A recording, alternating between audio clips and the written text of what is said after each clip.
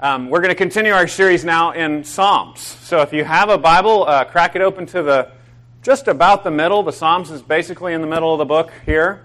It's page 448 in the black Bibles you'll find under the chairs. And we're going to be in Psalm 4 this week as we continue our series called Collide. Emotion meets truth in the Psalms. In the Psalms, we have this beautiful example of a healthy spiritual life. A healthy spiritual life that can be practiced in the privacy of your own private prayer closet and also at the corporate, large level of corporate gathered worship, right? The Psalms was a corporate hymn book for the Old Testament people of God, and it's also the prayer book that we go to again and again when we're struggling, when we're hitting hard times. And so, in both large formal gatherings and in small, intimate times of prayer with God, in both places, you see this dynamic of bringing your real struggles before a holy God. Coming before God and say, God, I know that you've promised these great things, but right now I'm struggling and I'm not seeing all of that promise in my life. Help me, God. And so we're going to see that from a lot of different directions, a lot of different lenses throughout the Psalms. This week we're calling it Collide with Prayer. Collide with Prayer. We're going to be tempted to not bring our stuff to God. We're going to be tempted to not talk to Him anymore, but we're seeing this great example here of calling out to God. God, hear me. God, talk to me. God, help me. And that's the dynamic that we see in Psalm chapter 4. We don't know the exact circumstances. We just know that David, the author of this psalm, is in a difficult place, and he's calling on God to pull him out of this difficult place. We know that it's a place of difficulty. Some people believe it's just a continuation of the rebellion of his son Absalom, right? We saw that last week. It was explicitly stated in Psalm 3. This was during the rebellion of Absalom. And then some people think it's during a drought, because one of the king's jobs was, you see this in the Old Testament law, in their worship, they were to pray that God would provide for them.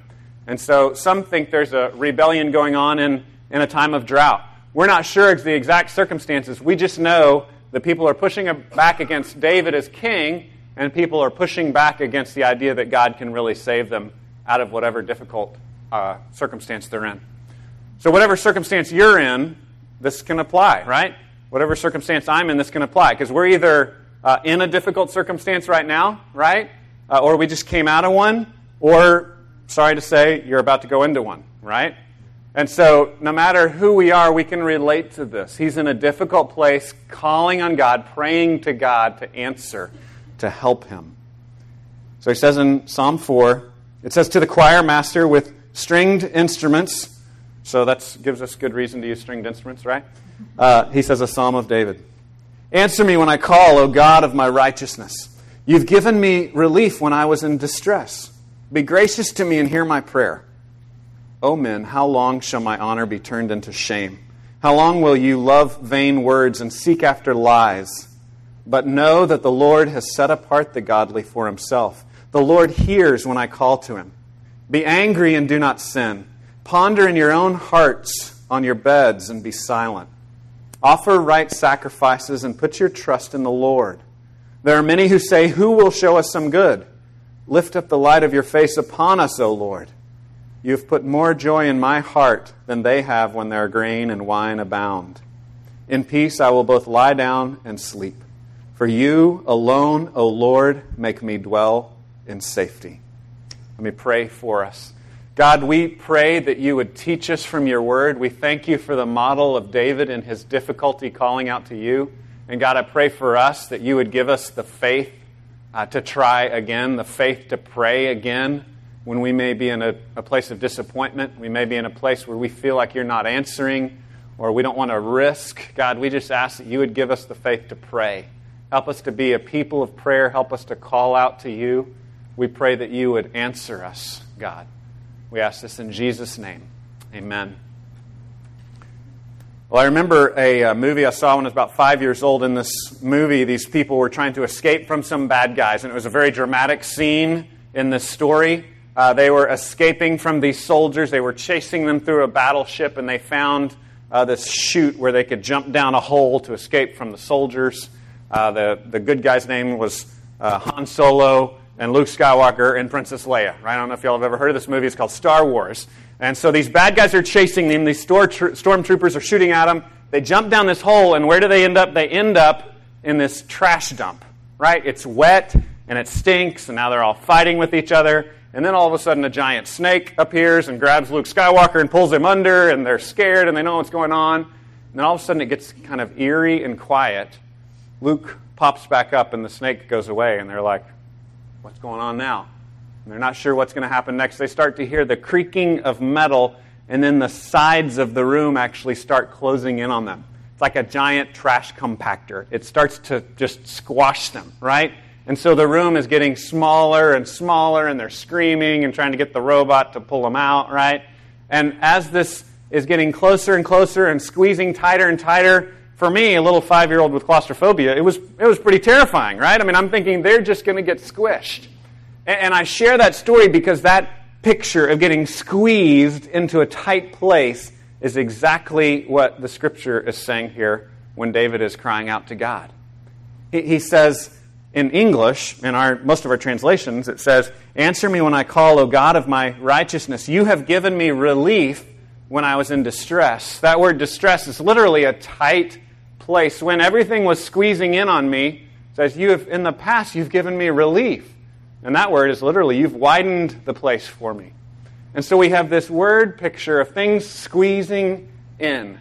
As I said earlier, we're all either coming out of a tight place like that or heading into a tight place, but we've all been there, right? Where we just feel like everything is crashing in on us. And that's what David is praying. He's saying, everything is crashing in on me. Will you rescue me?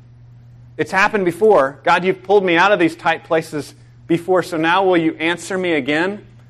And that's the kind of pushback I want us to have. I want us to be a people that say, God, I've seen you be faithful in the past, so I'm calling on you to answer me. Answer me, God. Help me. Save me, God. David gives us a model of basing his prayer on how God has shown himself faithful in the past. And there's going to be a lot of different things that are going to tempt us to not pray anymore, to not call out to God. Sometimes we feel like when we have called out to Him, He's not answering us. He's not responding, right? Sometimes you pray and it's just silence. You don't feel like there's an answer. My assistant Jim shared this song with me by Andrew Peterson that says, "It's enough to drive a man crazy. It'll break a man's faith. It's enough to make him wonder if he's ever been sane. When he's bleeding for comfort from thy staff and thy rod, and the heaven's only answer is the silence of God." Sometimes we don't feel like there's an answer, and so we're tempted to give up. We're tempted to not pray anymore. But here we have this model of when times are tough, pray. Call out to God to answer you. He may not always answer us in the timing we want. He may not always answer us in the way that we want, but we need to pray. We need to continue to pray. The first obstacle that we have to overcome are lies. So we're to pray through lies. Pray through lies. We see that in the first couple of verses. If you look at them again, verse 1 is just that call. This is what the psalm is about. This is what he's calling out to God. It says, "Answer me when I call, O God of my righteousness. You've given me relief when I was in distress. Be gracious to me and hear my prayer." So David's begging for him to answer his prayer. And then we get context here in verse 2. He says, "O men, how long shall my honor be turned into shame? How long will you love vain words and seek after lies? But know that the Lord has set apart the godly for Himself. The Lord hears when I call to Him." So we have this contrast of David saying, "Know that the Lord will answer me." But he's saying, "Oh men, you've turned my glory into shame. You chase after vain words. You love vain words. You seek after lies." And we need to recognize that there's always a context of lies in this world that we live in, pushing back on us, telling us lies like God doesn't care, or God's not answering, or God's not there. We have to have a countercultural faith to pray at all. We have to believe an amazing thing, and that is that God is both powerful and God is good. I would say that in our church especially, we need to be careful of this because we're a very teaching-oriented church, and I don't know about your heart, but where my heart leans sometimes is wanting to have all the answers and wanting to study my way out of a problem. Maybe you're not as bad as me. I'm a teacher. I'm a nerd, so I kind of go to studying oftentimes. But we should go quickly to prayer. We should call out to God. We should seek Him in His Word, yes, and we see that in the Psalms too. But we should pray. We should say, God, help me. God, help me. God, guide me. We should seek Him and not just think that we're on our own. A book that I've recommended a lot over the last year is A Praying Life by Paul Miller. And I decided I should just kind of recommend it every couple of months, because every time I recommend it, I get an email like 2 weeks later that says, you keep recommending that, and I finally read it, and it's changed my life. So I'm just going to recommend it again. One or two of you will go out and buy it again. But it's this great book, and one of the things that he shows is how, as Christians, when we know that God is there, and God's great, and God is sovereign, we can sometimes lean towards a functional or practical deism. Right? Deism is this idea that God just makes everything and then leaves it up to us. We need to be careful of that we don't fall into that thinking that God's not still relating to us in a dynamic way through our prayers. We don't have to understand how it works, right? I certainly don't understand how all that works, but I know that God is there and that He wants me to pray and He wants to interact with me through prayer. And so we need to push back against the lies that, as David says in verse 2, how long shall my honor be turned into shame? What is David's honor? Well, at one level, it's just probably his earthly honor, right? Like his reputation. He's a good man. People are talking trash about him, lying about him. But at another level, we see repeatedly through the Psalms and through David's life that his honor, his glory, what was valuable to him was God Himself. So not only did people talk trash about David, but people talked trash about David's God. And people would say things like we saw in chapter 3 last week. There's no salvation for you in God. Like the serpent whispering into Eve and Adam's ear. There's no salvation for you in that. You need to be your own God. You need to do your own thing. And so David pushes back against those lies. And the specific way that he pushes back against these lies is the way he answers in verse 3. So there are lies being whispered in our ear. Our glory is being turned into shame. Our honor is being turned into shame. People are denying our God, denying the honor that we should find in Him. And whispers are being told to us. I found a picture that I think is kind of an illustration of this from literature. Anybody seen the movie or read The Lord of the Rings? You'll know that trilogy or septilogy, whatever. It's like 6 books or 3 books. This is Wormtongue, right? And this guy was this creepy character that would whisper lies into the ear of the king. And the king became more and more decrepit and impotent as he listened to the lies of Wormtongue. And the hero, one of the heroes of the story, Gandalf, finally breaks that power of Wormtongue that Wormtongue has over the king, so that he's now free, not listening to him any longer. And what I want to encourage you with is that there's always someone whispering those lies into our ears. There's always people pushing back and telling us, you can't trust God, you can't rely on Him, it's stupid to pray, don't hope like that. There's always that cynical lie telling us, sneering at us, that it's not worth it, you shouldn't try, it's not cool to pray, it's not cool to hope in God. And I want to challenge you that David says here, and I think the rest of Scripture says, no, he is a God of hope. He's both all-powerful and He's good, and He's gracious. So the way that David specifically answers this, in verse 3, he says this, know that the Lord has set apart the godly for Himself. The Lord hears when I call to Him. So the second part of that, the Lord hears when I call to Him. So David's just saying, no, God will answer my prayers. God will listen to me. God hears when I call to Him. But what's this first part mean? He says, know that the Lord has set apart the godly for Himself.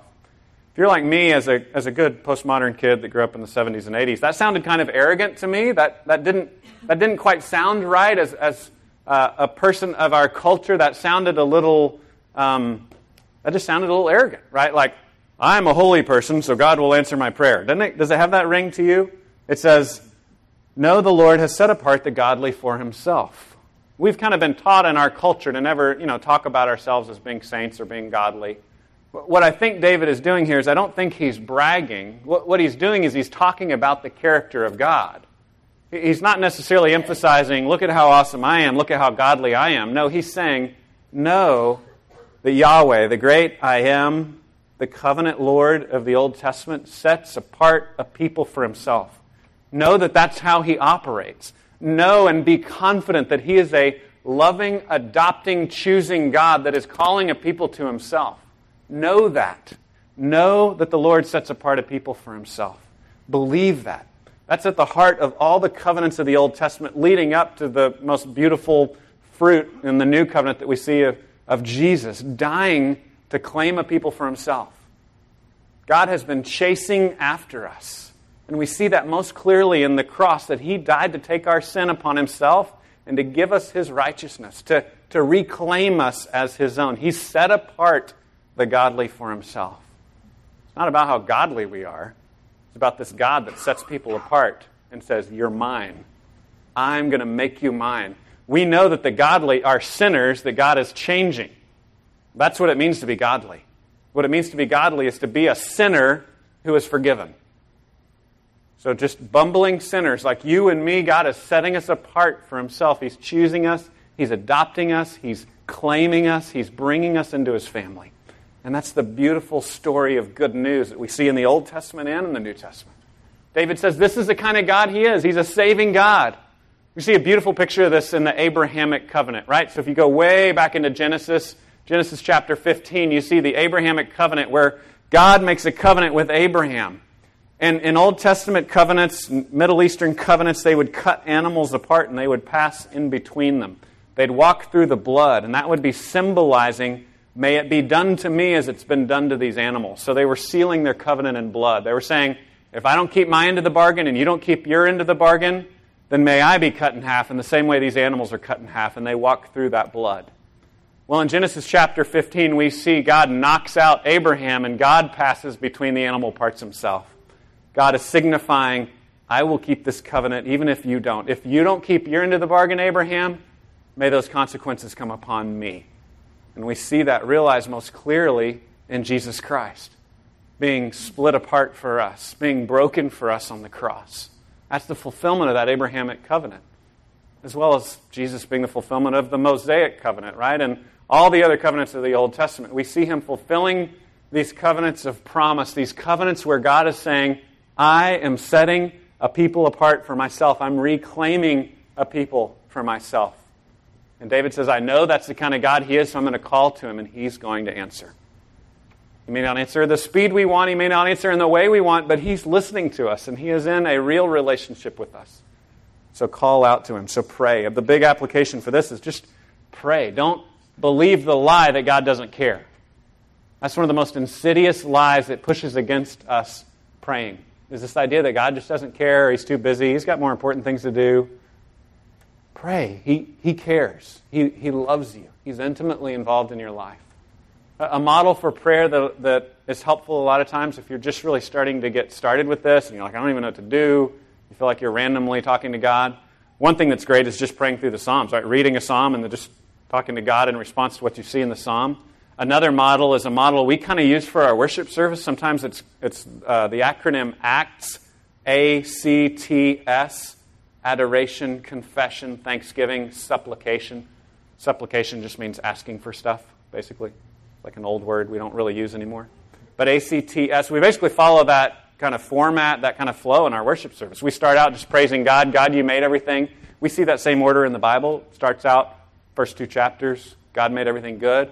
And then we hit confession, right? We realize our failure. We see that in chapter 3 of the Bible, the fall into sin. So we confess our sin, but then also we give thanksgiving for God's grace, that he's a saving God that took our sins upon himself on the cross. We thank God for that grace. We make supplication. We ask God for what we need. God, help me get out of this tight spot. I recognize that you're the kind of God that in the past gave your son Jesus to save me. I see that you're the saving God. That's the kind of stuff you do. You set apart the godly for yourself. You've pulled me out of tight spots before, so God, help me with this. And we trust him, and we pray, and we talk to him about it. I'd encourage you to be a people of prayer. If you pray a little bit, start praying a little bit more. If you don't pray at all, start praying.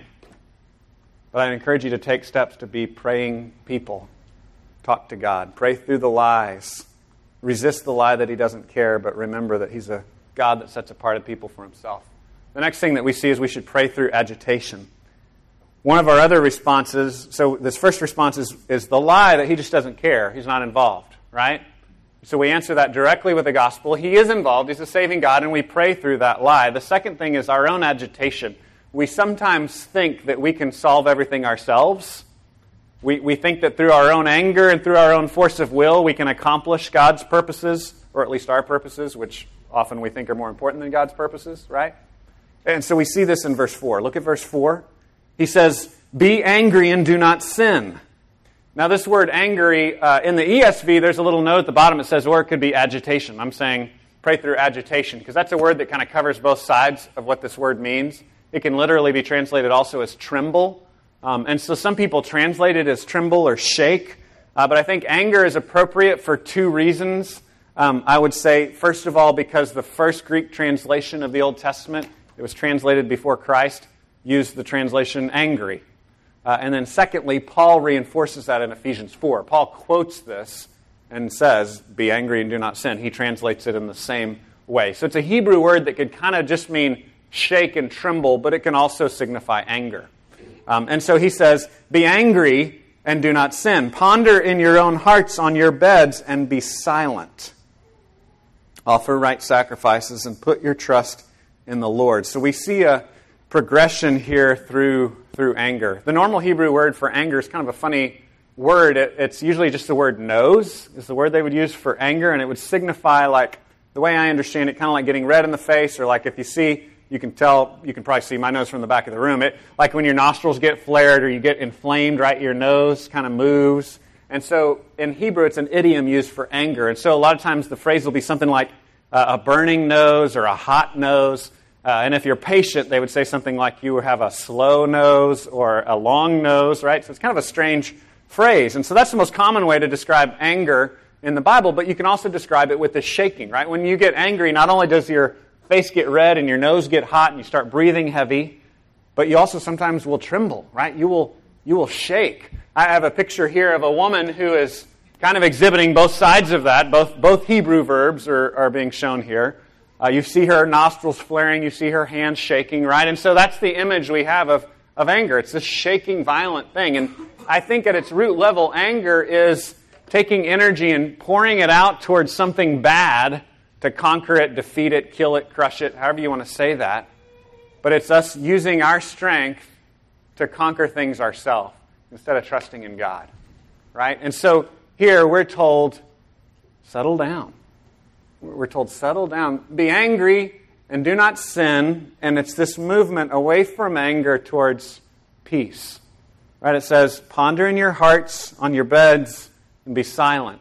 And then he says, offer right sacrifices and put your trust in the Lord.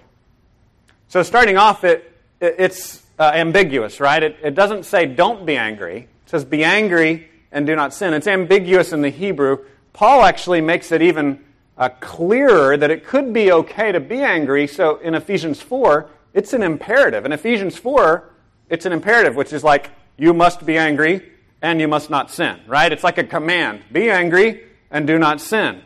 So that can confuse us. And so what I want to say is that we can hypothetically understand that it's possible to have righteous anger, right? I mean, we can understand that. If you have a boss and some kind of abuse happens, you would want your boss to be angry, wouldn't you? I mean, that would only be appropriate. If your boss never got angry about injustice, you would kind of worry about their leadership. And so there's this concept as humans, we recognize there's a value to a righteous indignation, to a righteous anger, and we value that at some level, but the Scriptures meets us there and says, you can only take that so far. You might start with a righteous anger, but you need to move quickly out of that. As soon as you can, you need to move out of that anger. And so we see this progression. Be angry, but don't sin. Don't use your anger as an excuse to sin.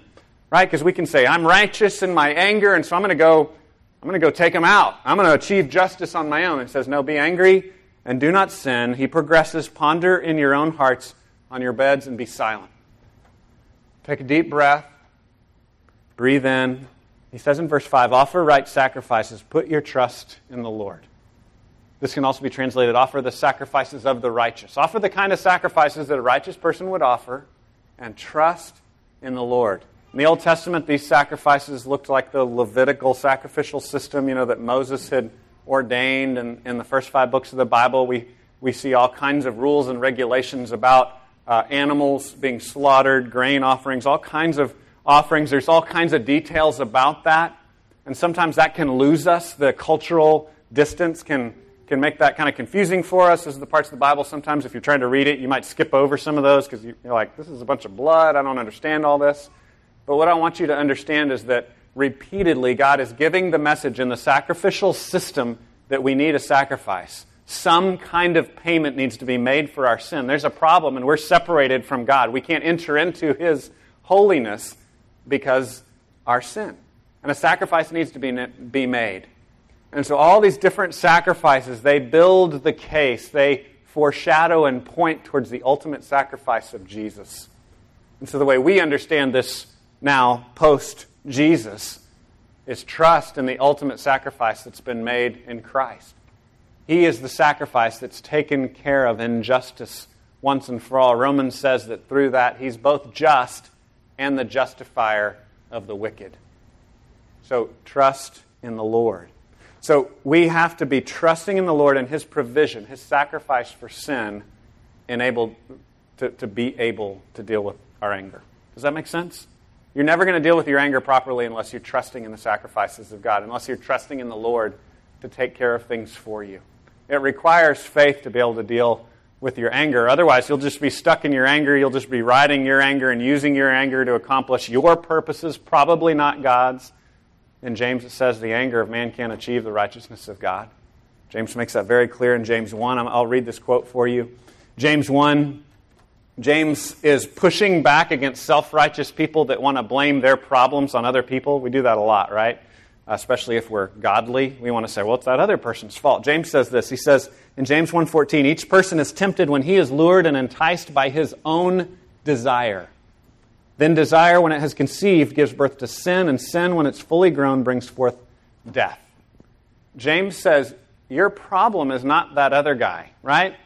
My problem is not my friend or my neighbor or that bad person down the street or my spouse or my kid. My problem is my own sin. My problem is my desires that give birth to sin that brings forth death. James moves on and says, don't be deceived, my beloved brothers. Every good gift and every perfect gift is from above, coming down from the Father of lights, with whom there is no variation or shadow due to change. Of His own will He brought us forth by the word of truth, that we should be a kind of first fruits of His creation, of His creatures. So here James is connecting it with the gospel too.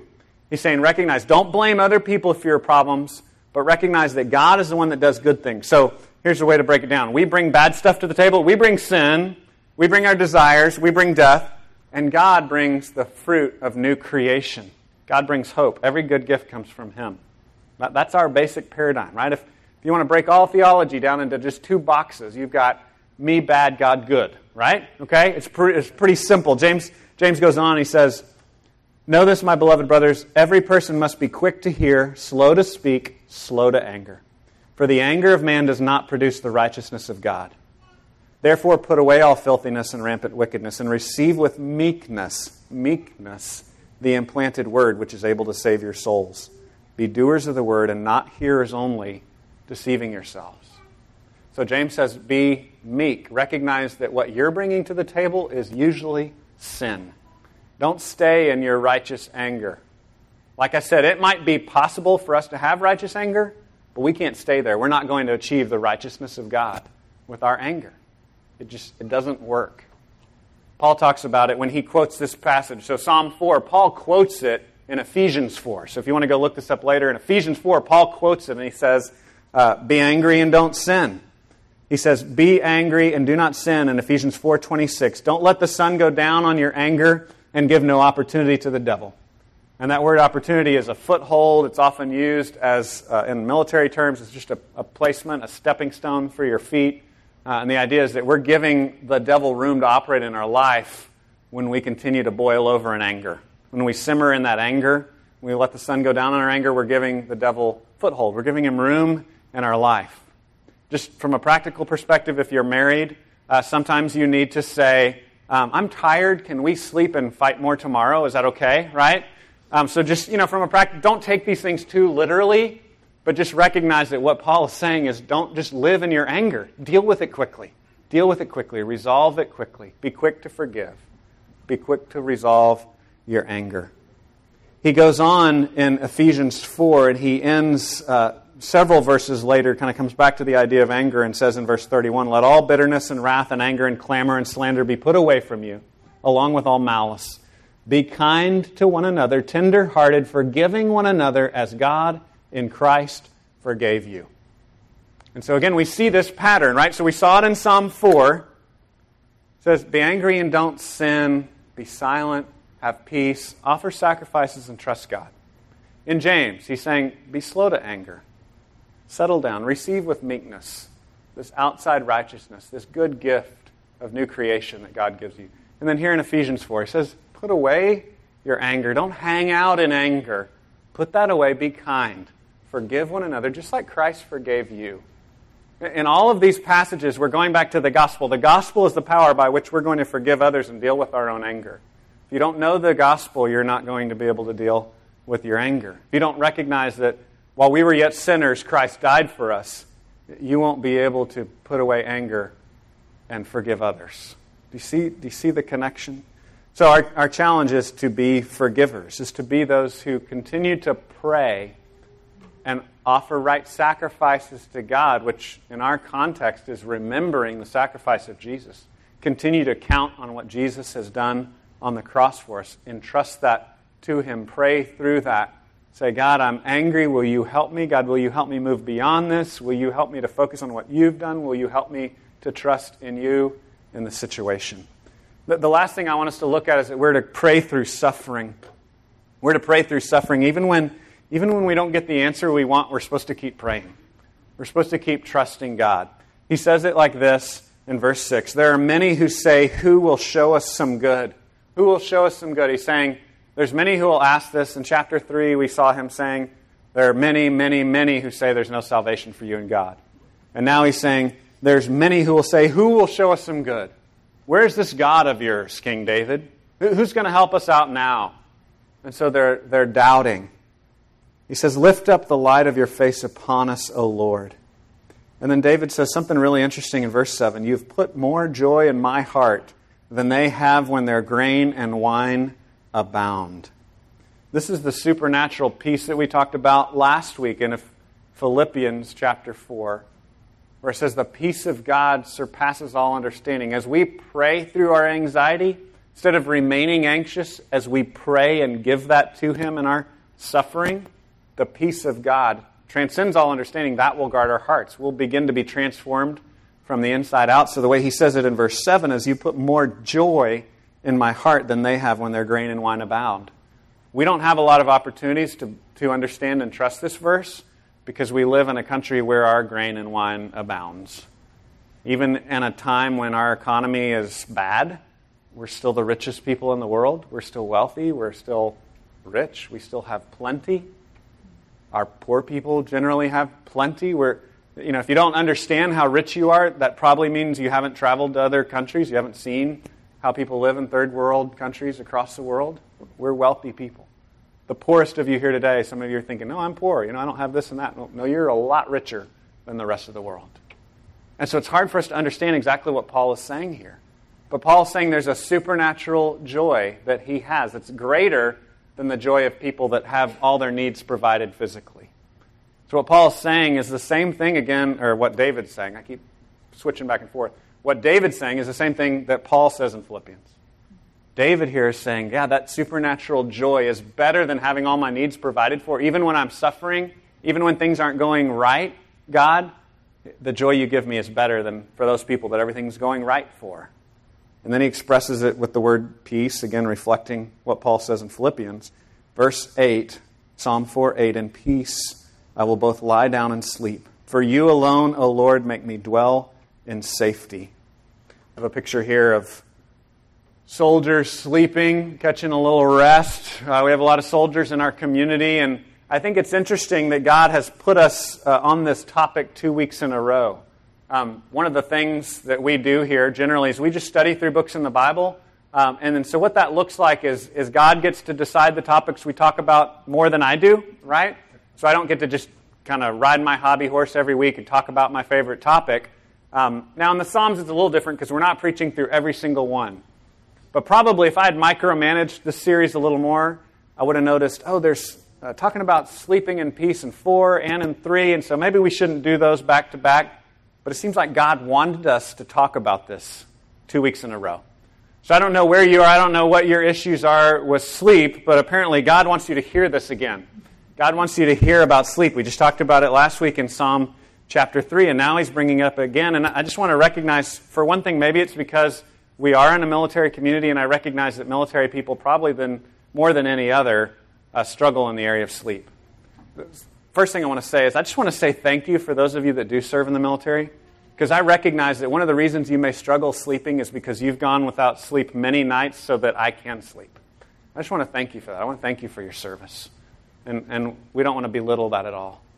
I also want to challenge you to get help if you continue to not be able to sleep, because it's both a physical and a spiritual problem. We'll talk about the spiritual side in a minute, but if you've gone long periods of time without proper sleep, your body chemistry begins to change, and you need medical help to reset that chemistry.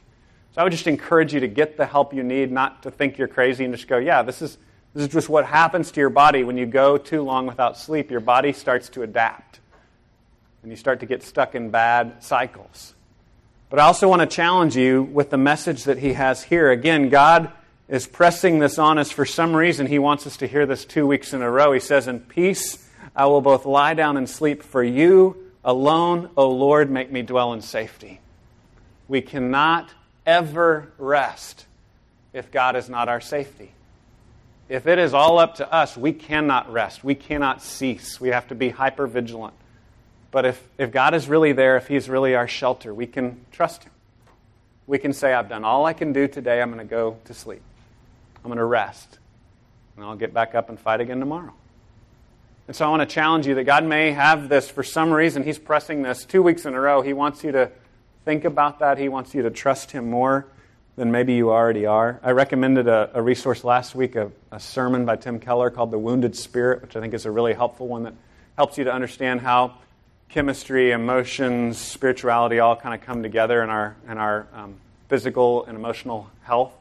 The Wounded Spirit by Tim Keller. We also sell a book just back in our nursery by Archibald Hart, and it talks about stress and how we deal with that in our life. He's a Christian psychiatrist that talks about how the medical side of that interacts with good Sabbath rhythms and health and trusting in God. But I want to challenge you to trust in God, to follow the example of David, and to pray through suffering. As you pray through suffering, as you continue to offer it back to God, talk to him about your struggles and your suffering, he will give you that transformational peace. He'll give you that joy that's better than the joy of those who have all their physical needs provided for. I want to close with this song again that Jim gave me. Thank you, Jim, for the song. This is a great song. Andrew Peterson talks about the silence of God, that struggle when you don't feel like God is answering. He said it'll shake a man's timbers when he loses his heart, when he has to remember what broke him apart. This yoke may be easy, but this burden is not, when the crying fields are frozen by the silence of God. And if a man has got to listen to the voices of the mob who are reeling in the throes of all the happiness they've got, when they tell you all their troubles have been nailed up to that cross, then what about the times when even followers get lost? Because we all get lost sometimes. He says there's a statue of Jesus up on a monastery knoll in the hills of Kentucky, all quiet and cold, and he's kneeling in the garden as silent as a stone. All his friends are sleeping, and he's weeping all alone. And the man of all sorrows, he never forgot what sorrow is carried by the hearts that he bought. So when the questions dissolve into the silence of God, the aching may remain, but the breaking does not. The aching may remain, but the breaking does not, in the holy, lonesome echo of the silence of God. Where Peterson takes us is remembering that Jesus faced that same silence. Jesus praying all alone in the garden. His best friends had abandoned him. They'd fallen asleep. They weren't there for him. He was crying out to God, sweating drops of blood, saying, God, if there's any other way, let this cup pass from me. But not my will, but your will be done. And Jesus entrusted himself to the Father. He cried out, asking the Father, if there's any other way, let me have that way. But he entrusted himself in the same place and said, not my will, but your will be done. And as Jesus entrusted himself to the Father used that to take away our sin, to relieve our suffering permanently, to seal our victory over death once and for all.